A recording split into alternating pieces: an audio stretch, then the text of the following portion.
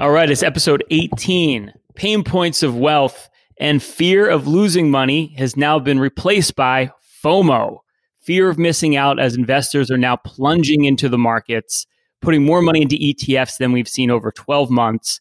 And the question is, with coronavirus cases on the rise, hospitalizations on the rise, mortality rates on the rise, what's going to happen next? Does the market come too far too fast? Should investors wait for a big dip?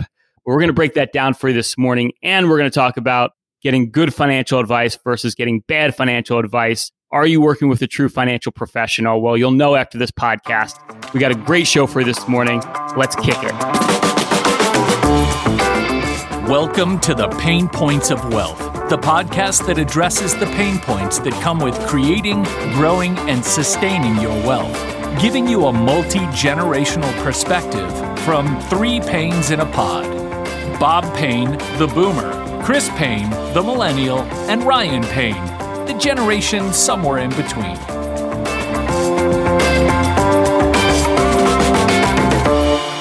Oh, here's the thing that drives me crazy, guys. For investors in general, right? We had $81 billion pour into the equity market in the month of November alone. That was 32% of all the money that floated in the market came in last month. So what is it for the average investor? Is a buy signal the stock market making new highs? Why don't they buy in October when the market's on sale? Well, you know what, Dad? When I talk to my clients, especially when the market was going down at the height of the pandemic back in March, the common comment that I got, this is a poll of 150 clients that I handle, was that why don't we get out now? And then when we sense that the market's starting to move up, we don't have to get right back in at the bottom. We'll just catch the trend on the way up. Dad, in your experience, how well does that work? Well, all the market indicators that I follow, and I follow a lot of them, your client's sense of when things are going to move isn't one of them. It's true, right? I mean, I feel like we call it the proverbial herd mentality. When we all come to the same conclusion at the same time, which is usual, right? It's usually the wrong move to make. But I also think right now that's a little bit of the concern. I've been hearing a lot of these money managers, strategists on Wall Street saying, well, now everyone's bullish. Markets come up. It's gone too far, too fast. Wait on the sidelines in cash. Wait for a dip, then get your money invested. But, my thoughts are, guys, we're probably not going to get that big dip in the market.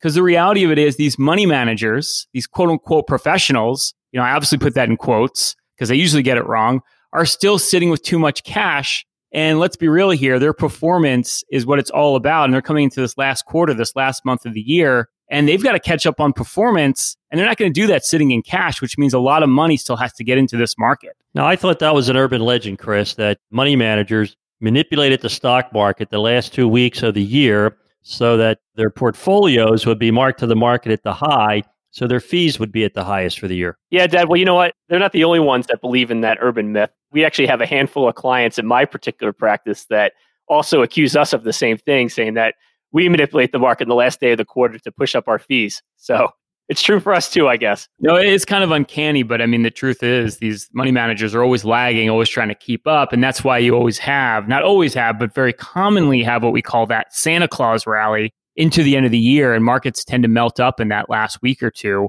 during Christmas right into the new year. And it's just because typically there's a lot of cash that needs to get to work that didn't get to work. And that's the professionals. That's not you and me. That's these quote unquote Wall Street professionals that are supposed to have the know-how on how to invest money. So go figure. Yeah. And, there's a reason why people are fearful of the market, why they don't like to buy when the market's going up, even though they see it's a big booming bull market, because the headlines are dire and negative. And all we get pounded with is, the COVID deaths that are rising and the spread of the pandemic. But there's lots of good news that's going on that's not making headlines. Yeah, tons of good news, Dad. Like, for example, with regards to the vaccine that's coming out, Goldman Sachs actually expects that there will be 1.26 billion doses of the vaccine that's going to be distributed worldwide by the first quarter of 2021. So that means by March, we should have 1.26 billion doses of that vaccine that could be distributed globally.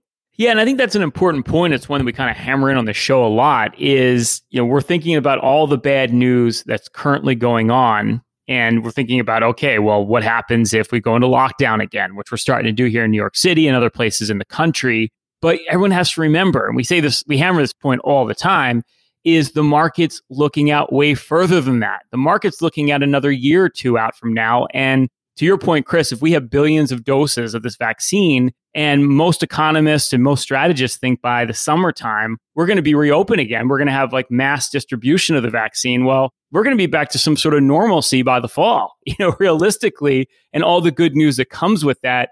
And that's essentially where markets are priced. And, when you've got corporations sitting on $2 trillion worth of cash, that's a huge bridge between now and then to manage their cash flow. And they can do anything from like stock buybacks, like you said, acquisitions. So there's so many things that companies can do with their cash. And furthermore, if you look at Americans, they've saved over $1 trillion since the pandemic started. And we talk about this all the time, guys. That's so much pent-up demand. And I think what the market's starting to tell us is we're going to have a mini economic boom by the end of next year. And market's going to price that now. It's not going to wait till next year to decide that that's good news. Hey, guys, I just want you to take a second and think like a corporate CEO. The majority of their compensation is in company stock, right? And they get paid more of that company stock if the stock goes up. So, call me crazy, but if I'm a corporate CEO and I've got $2 trillion, a piece of that $2 trillion in cash, wouldn't it make sense to go out and buy stock back to increase earnings, which will artificially increase the price of the stock? I mean, it's called financial engineering, but it's legal financial engineering. And I don't know about you, but I think I work really hard. And if I'm the corporate CEO, I think I should get paid really well. And if I can do everything in my power to make that happen, don't you think you would? I got to be honest with you, Bob. That's what most people would do. But if I was corporate CEO, I'd do it like Jeff Immelt of GE, and I would just fly around in my private jet with a jet behind me in case I run out of fuel going from one party to the next. But I think most CEOs, you're right, will do it that way. They'll be smart about their cash flow. And that's the thing. Not only have they have great cash flow right now, but they cut their expenses, right? They were able to shut down offices. They laid people off. I mean, that sounds heartless, but when the business stops, you've got to make sure that the business stays around so you can hire those people back. So now you have this pent-up demand. You have the average investor, the average American, the average global citizen has, more cash in their portfolio or in their checking account, and they're dying to go out and spend because you're not allowed to go anywhere. Think what happens when you have all that demand and you have this big burst of activity and all these companies are doing more revenue than ever, and all of a sudden their expenses are lower. Earnings are going to go through the roof. And I think that's what the market's been telling us now for the last 6 months. Well, and then when you think about that and everything you just said, Bob, is, what sounds puny in face of that? What if we get a little bit of a hike in taxes? What if the corporate rate goes to 28%? Well, who cares if you have a mini economic boom? If companies blow out their earnings and they've got to pay a little more in corporate tax now, and who even says that even gets passed? But when you start looking at some of these headline concerns right now, especially when it comes to taxes and things like that, it just seems like such a weak argument in the face of, to your point, having so much cash worldwide, having so much pent-up demand, and looking at these vaccines and looking how quickly they are and how quickly they're going to get disseminated to literally the populations around the world. It's almost like we're nitpicking here to find a needle in a haystack in terms of finding negative things to find here in the face of, just like blaring good news that's like right in front of us. Well, Chris, if that's such an obvious fact, right, that there's such good news, interest rates are at all-time record lows, why is there so much money? I mean, $335 billion flooding into bond funds when stocks are a no-brainer here. Well, I think that just comes back to human nature. Human beings are more inclined not to take a chance and not lose money versus taking a chance to make exponentially more money. So you think bond funds aren't taking a chance? Well, I think in the mind of the average investor, I think that they think that bonds are safe, but they've never seen what can happen when interest rates start to go up. And I think that you've had some experience with that, if I'm not wrong. Well, I'll just repeat it, and I say it over and over again, but bond funds are weapons of financial mass destruction. If you own them, sell them, never own them, they're the worst thing ever. Yeah, so I think just to sum things up here, guys, bottom line is, look, there's plenty of opportunity to get invested. Yes, there is some bad news right now with the coronavirus, with the pandemic, and it's something to be mindful of. But as a long-term investor right now, you've got to start preparing your portfolio and start preparing for a huge economic boom, which is right around the corner. It's the tipping point. We pinpoint the pain point having the biggest impact on your wealth right now. And if you like our content, you love our content, it's all you want to listen to is our content, please don't be shy. Click the like button, subscribe, rate our channel. We're trying to get the good word out. So guys, I thought in this episode today, we could talk about, in the spirit of the holidays, just like Santa Claus makes his list, he checks it twice. We could talk about if your financial advisor this year has been naughty or nice. Well, that's a great point, Rye. Has your financial advisor been naughty or nice? So here's an example. My financial advisor is very good at talking about all different types of investment. Actually, she's a very astute investor. However, I don't see any credentials after her name. She's definitely not a CFP anywhere I can tell, or at least she's never told me that, and doesn't offer any advice on the planning side of my life, only on what to buy and what to sell. Yeah, this is definitely one that goes on the naughty list, Dad. Any advisor that gives investment advice without coming up with some kind of a financial plan is definitely a big no-no, because it's kind of like when you go to the doctor and you tell the doctor that you have these symptoms. The doctor doesn't give you an examination, but goes ahead and prescribes something anyway without looking at the root causes. Yeah, and what happens is we end up with what we call that proverbial collection of investments. You just have lots of things in your portfolio. And I get this all the time, like especially Generation Xers like to talk this way. Like, oh yeah, well, market's up this year. I think I'm doing good. I think my portfolio's up. And that really has nothing to do with it, right? Like, it's not if your portfolio's up or down. It's like, are you taking too much risk? Are you taking enough risk to get to your goals? Like, the conversation should not be, I think I'm doing good this year because the market's up. Like, that is a huge red flag. Well, that's the whole thing, guys. I mean, if you go through life and you don't know what you own, you don't know why you own it, chances are you have a naughty financial advisor. You don't have a financial plan. And, over 45 years, when I sit down with someone new, inevitably when I ask them, why do you own that particular investment? It's because my financial advisor told me it was good. That's not a great reason. Let's call it what it really is. Not a financial advisor, financial salesperson, right? I mean, there's not that many real financial advisors out there. And this is why you have to be really careful with who you're working with. So how about in this case, guys? Is this advisor naughty or nice? My advisor says I'm not paying any fees and I don't see any fees coming out of my portfolio. Is this too good to be true? Well, I could tell you, I don't know about the advisor. You guys can make judgment on that. But this is the naughtiest way you can possibly invest. The worst investments I've ever seen is when I sit down with someone and they say, I don't pay anything. My mutual fund company pays all my costs and the annuity is free. All the costs are borne by the insurance company. They like me that much. Yeah, meanwhile, you're getting gouged in fees, which I just love that. Like, how can you possibly say to somebody you're not paying fees when you just have to go to the 110 page of that prospectus that they give you that you'll never read? And then you find out you're paying like 3-4% a year. And the beauty of Wall Street is they package these products so you don't see any of the fees coming out. So it just becomes what I like to call, Chris, a fee orgy, which is probably not politically correct these days. Well, that's a pretty good explanation or a pretty good description of that, Ryan. You know what? After being an advisor for 10 years, I've gotten pretty good at being an investigator of fees. I've been able to really go into people's portfolios and get a good sense of what they're paying. As a matter of fact, I looked at a case just this past week where somebody I was talking to had an annuity and they were paying over 3% in fees when, to the point of this topic, they didn't think they were paying any fees at all. So every year they're paying 3% on their money. Yeah, and think about that. Like on every $100,000, that's an additional $3,000. So you got $1 million. That's $30,000 a year in fees. That's like a new car every year. So it's so important, and we don't realize this, but we should have at some point figured out for us, like, what are the fees that I'm paying on everything I own? Because, and we love to do this, we have a compounding calculator where we just show you, if you reduce those fees over like 15, 20 years, sometimes it's like $500,000 you save, or more accurately, that's $1 million that you have to spend that the insurance company or the financial company doesn't have to spend. To me, that's a better deal. I'd rather spend that money than some insurance salesman. Okay, guys, I guess we could all agree that advisor is anything but nice. So tell me about this advisor. This advisor calls me every quarter, checks in on me personally, reviews my portfolio, and proactively discusses financial issues outside the realm of just my investments. For example, she helped me refinance my mortgage this year, and I'm now saving $1,500 a month. Well, not only is that advisor on the nice list, that advisor probably works for Payne Capital Management. I was going to say the same thing. Yes, that's good financial advice. It shouldn't just be about the investments, right? I mean, like, let's be real. This year was a great year to refinance your mortgage.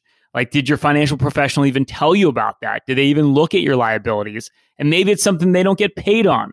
Maybe it's something that's outside of the realm of their investments, but that's what a true professional should look like, looking at all the different aspects of your financial life. All right, gentlemen, how about this one? Is this on the naughty or the nice list? When I initially met my advisor, he ran a full financial projection that broke down when I could retire and how much I could live on. This was 4 years ago. My investments have gone up a lot since then, so I assume I'm on track and my plan doesn't need to be updated. This is just too funny. I mean, think about it. When I was 18, I had my first full physical, from a medical doctor. Now think about it. That doctor said to me, "Hey, Bob, everything looks great. And check in with me again when you're 70, because I doubt you'll have any unique challenges or anything will go wrong between now and the next 60 years. Well, Dad, if it's from the perspective of your hair, that hasn't changed since you were 18. So I think I'm pretty sure you're still on track. No doubt about it, Bob. You do have beautiful hair, but that's a great point, right? I mean, look, our life is changing all the time. Every single year, we're going to have life changes. And, we always talk about this, but your financial plan isn't one of these things where you set it and forget it. It should really be a working document that gets adjusted year after year and keeps up with all the lifestyle changes and financial changes invariably that are going to come your way. And, we see this all the time, guys, from the perspective of Chris, you being a millennial, me, Generation X, Bob, you being a baby boomer. And we see in those different stages of life, there's different issues and there's different ways to address them. Investing is life, guys. Every stage has its different market environment, right? It has its different challenges. And every stage of your life should be met with an annual financial physical. And every stage of your life should be met with a true physical with your physician. That's if you want to live long and be wealthy. So guys, the sun rises in the east. Bob's hair stays the same. The only thing that changes is your financial life. Hey guys, I would appreciate some new toupee tape at Christmas this year. And the last one here, guys, that came in, and tell me if this advisor's been naughty or nice, is I'm getting close to retirement. I keep emphasizing I want to grow my assets, but without as much risk. My portfolio took a big hit in March. Although I recovered my losses, I'm not sure my advisor is making my investments more conservative. Well, that's the whole thing. As you get into the financial red zone, as you age, right, as you go through these different stages of life, you should take more risk and absorb more volatility when you're younger and progressively back down that risk as you get older. If you need an example, March and April was a good example, and I think now's a really good time for everyone to take a hard look at how they're allocated in their risk assets right now. Well, that's also, too, the advisor should be explaining to you as the investor as to why you're taking that amount of risk. It should be matching with what that financial plan is that you should be reviewing every year. Yeah, and it goes back to what we talked about before in a couple of other episodes. It's just like the wrong attitude when it comes to investing in your financial plan. If it ain't broke, don't fix it. It's the exact opposite. When the getting is good, that's when you want to make those proactive moves in your portfolio and your financial life. Don't wait for things to get bad, because at that point, it's too late. Well, I think the most proactive thing any of you could do right now is take a look at your financial advisor. Are they on the naughty list or are they on the nice list? If they're naughty, 2021 is a good time to get someone nice. Bob, Chris, and I now have spent a collective 70 years helping individuals just like you with their planning and investing. This is literally what we've been doing every single day. Everything we teach you here on this podcast, along with some due diligence of your own, can help you get ahead financially at any stage of your journey. But if you have over $500,000 saved and you want a more hands-on approach and guidance, you can apply for a free financial review. Simply go to www.paincm.com/financial plan or click the link below. We can put together a full audit of your investments, the fees you're paying, tax optimization, a complete savings and income plan to ensure you're on the right track to achieve financial independence. Simply go to www.paincm.com/financial plan to see if you qualify for a free financial review. All right, it's the hidden facts of finance, random financial facts that may surprise you or even shock you. Ready, Bob? The best days usually follow the worst days for the market. Since the 1930s, if an investor sat out the best 10 return days for each decade, his or her returns would be just 19% compared to 16,000% had you just stayed invested. That's crazy. Oh my God, it's insane. And if you think about it, if you went back each decade, since 1930s, I couldn't tell you what the 10 best days were of each decade. Not only could I not tell you what they were in the past, I have no idea what's going to be in the future. But if you need an example of how important it is to stay invested, last month, small company stocks went up 20% in 30 days. That's 2 years worth of return in basically 10 days. So if you need a good example of why you need to be invested, just look at what happened last month. Yeah, November was a great microcosm of, to your point, Bob, why market timing is just treacherous. All right, Chris, if you include the 4 biggest trading sessions in November, talking about market timing, the S&P 500 stocks with the highest dividends returned a massive 26%. That's 4 days. However, if you exclude those 4 days of outsized gains, the same stocks would have returned negative 2.8%. Wow. Well, to put that in perspective, 26% is representative of almost 6 years worth of return. So basically, if you miss 4 days in the market, you would have missed 6 years worth of return. So I think the point here is that, like we always say, you have to stay invested to be successful. But Chris, I think I'm just going to sit on the sidelines for the rest of the year and hope the market goes down again so I can get back in. Does that make sense? Yeah, Ryan, Dad and I would be very happy to buy your shares if you want to sit on the sidelines. Touche. Bob, the city school district of the city of New York is the largest school system in the United States, with over 1.1 million students taught and more than 1,800 separate schools. You know, Ryan, that is amazing information, and I can't wait till that number goes up when you send your children, my future grandchildren, to school. Any idea when that's going to start? Next question. Chris, for every 1 million you spend on clean energy, you create more than 2 times as many jobs as when you spend it on traditional energy. Well, Ryan, you've always said that if you want to see change in the world, you have to be that change. So I think for Christmas, you should buy Dad and I a Tesla. I'm going to buy you a Neo, man. I'm all about the Chinese here. Bob, 40% of the world does not have access to internet, which is kind of crazy to think about.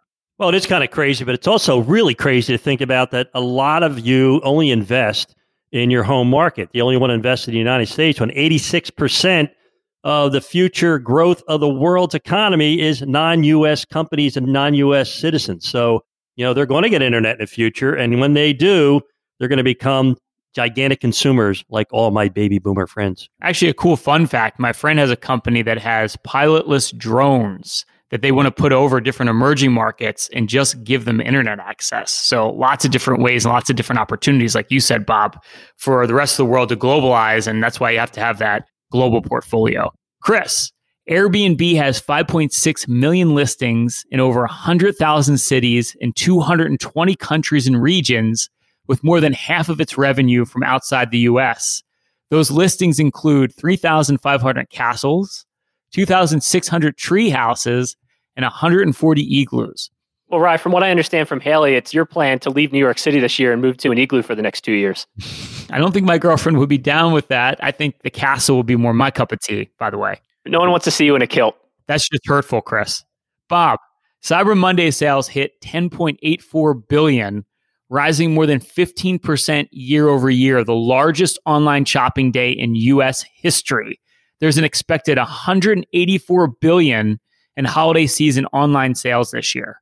Well, that explains it. I was wondering why I couldn't get out my front door because there were so many Amazon boxes piled up each day. So I know a lot of those sales came from someone you guys know really well, your mom. It sounds like I'm getting a lot of Christmas gifts this year, hopefully more than Chris.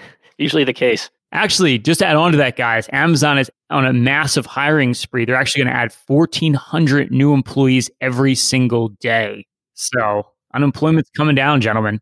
Chris, researchers studied more than 4 million trades made in nearly 800 institutional portfolios from 2000 to 2016. The study found that the professional money manager selling decisions underperformed substantially a strategy of just selling at random. Well, Ray, I guess the average investor, they say, makes on average 2.6% a year. I guess we can add professional money managers to that statistic as well. They sell too early as well, because I think the pain of losing money, Bob likes to talk about this all the time, is more deeply ingrained than the joy of gains. So we always sell too early. Bob, with Tesla stock trading at a price to earnings ratio of 149 times based on expected 2021 earnings, as of this recording, the stock has a very rich valuation. Large cap funds that track the S&P 500 will be forced to buy the stock to maintain a reasonable tracking error with the index. Now, that's amazing. Every S&P 500 index fund has to buy Tesla stock before the end of this year. And it just goes to show you that if I had any of you went out there and bought this stock at this valuation, I would fire you. So if you have an S&P 500 index fund in your account, it's time to fire that index and get diversified with something a little more sane. And, as a shareholder of the S&P 500 index, you're kind of getting screwed because what's going to happen, one of my friends is one of the big traders at one of the big banks, is there has to be $100 billion of Tesla stock bought on the day, which I believe is December 19th, that the stock enters the index. So all of a sudden, if you're one of the ones that owns that index, you're the one who has to buy this thing at a premium because $100 billion worth of that stock is hard to find. And one of the reasons why the stock's getting bid up before it goes into the index, it's getting completely inflated just in time for you to own it in the S&P. Sounds like a bad deal if you're an S&P 500 holder. Hey, right. Sounds like to me with this valuation that the unaware S&P 500 index holders are getting a big lump of coal in their stocking this year with their fund forced to purchase Tesla. He's buying 2 for Christmas for you and me, Dad. I was going to use that joke, and I was going to say that's what Chris is going to buy me for Christmas. So there you go. As always, I beat you to the punch. You're so smart, Chris. Everyone knows it. Well, another great show, gentlemen. As always, stay loose and keep an open mind. Thanks for listening to The Pain Points of Wealth. Hopefully, you found the ideas discussed in this episode valuable and useful for your own financial journey. You can find out more about Bob, Brian, and Chris's firm, Payne Capital Management, at BeBullish.com or through the contact information found in the description of this episode in your podcast player or app. Join us next week for another episode of The Pain Points of Wealth, brought to you by Payne Capital Management. Information provided on today's show is provided for informational purposes only and does not constitute investment, tax, or legal advice. Information is obtained from sources that are deemed to be reliable, but their accuracy and completeness cannot be guaranteed.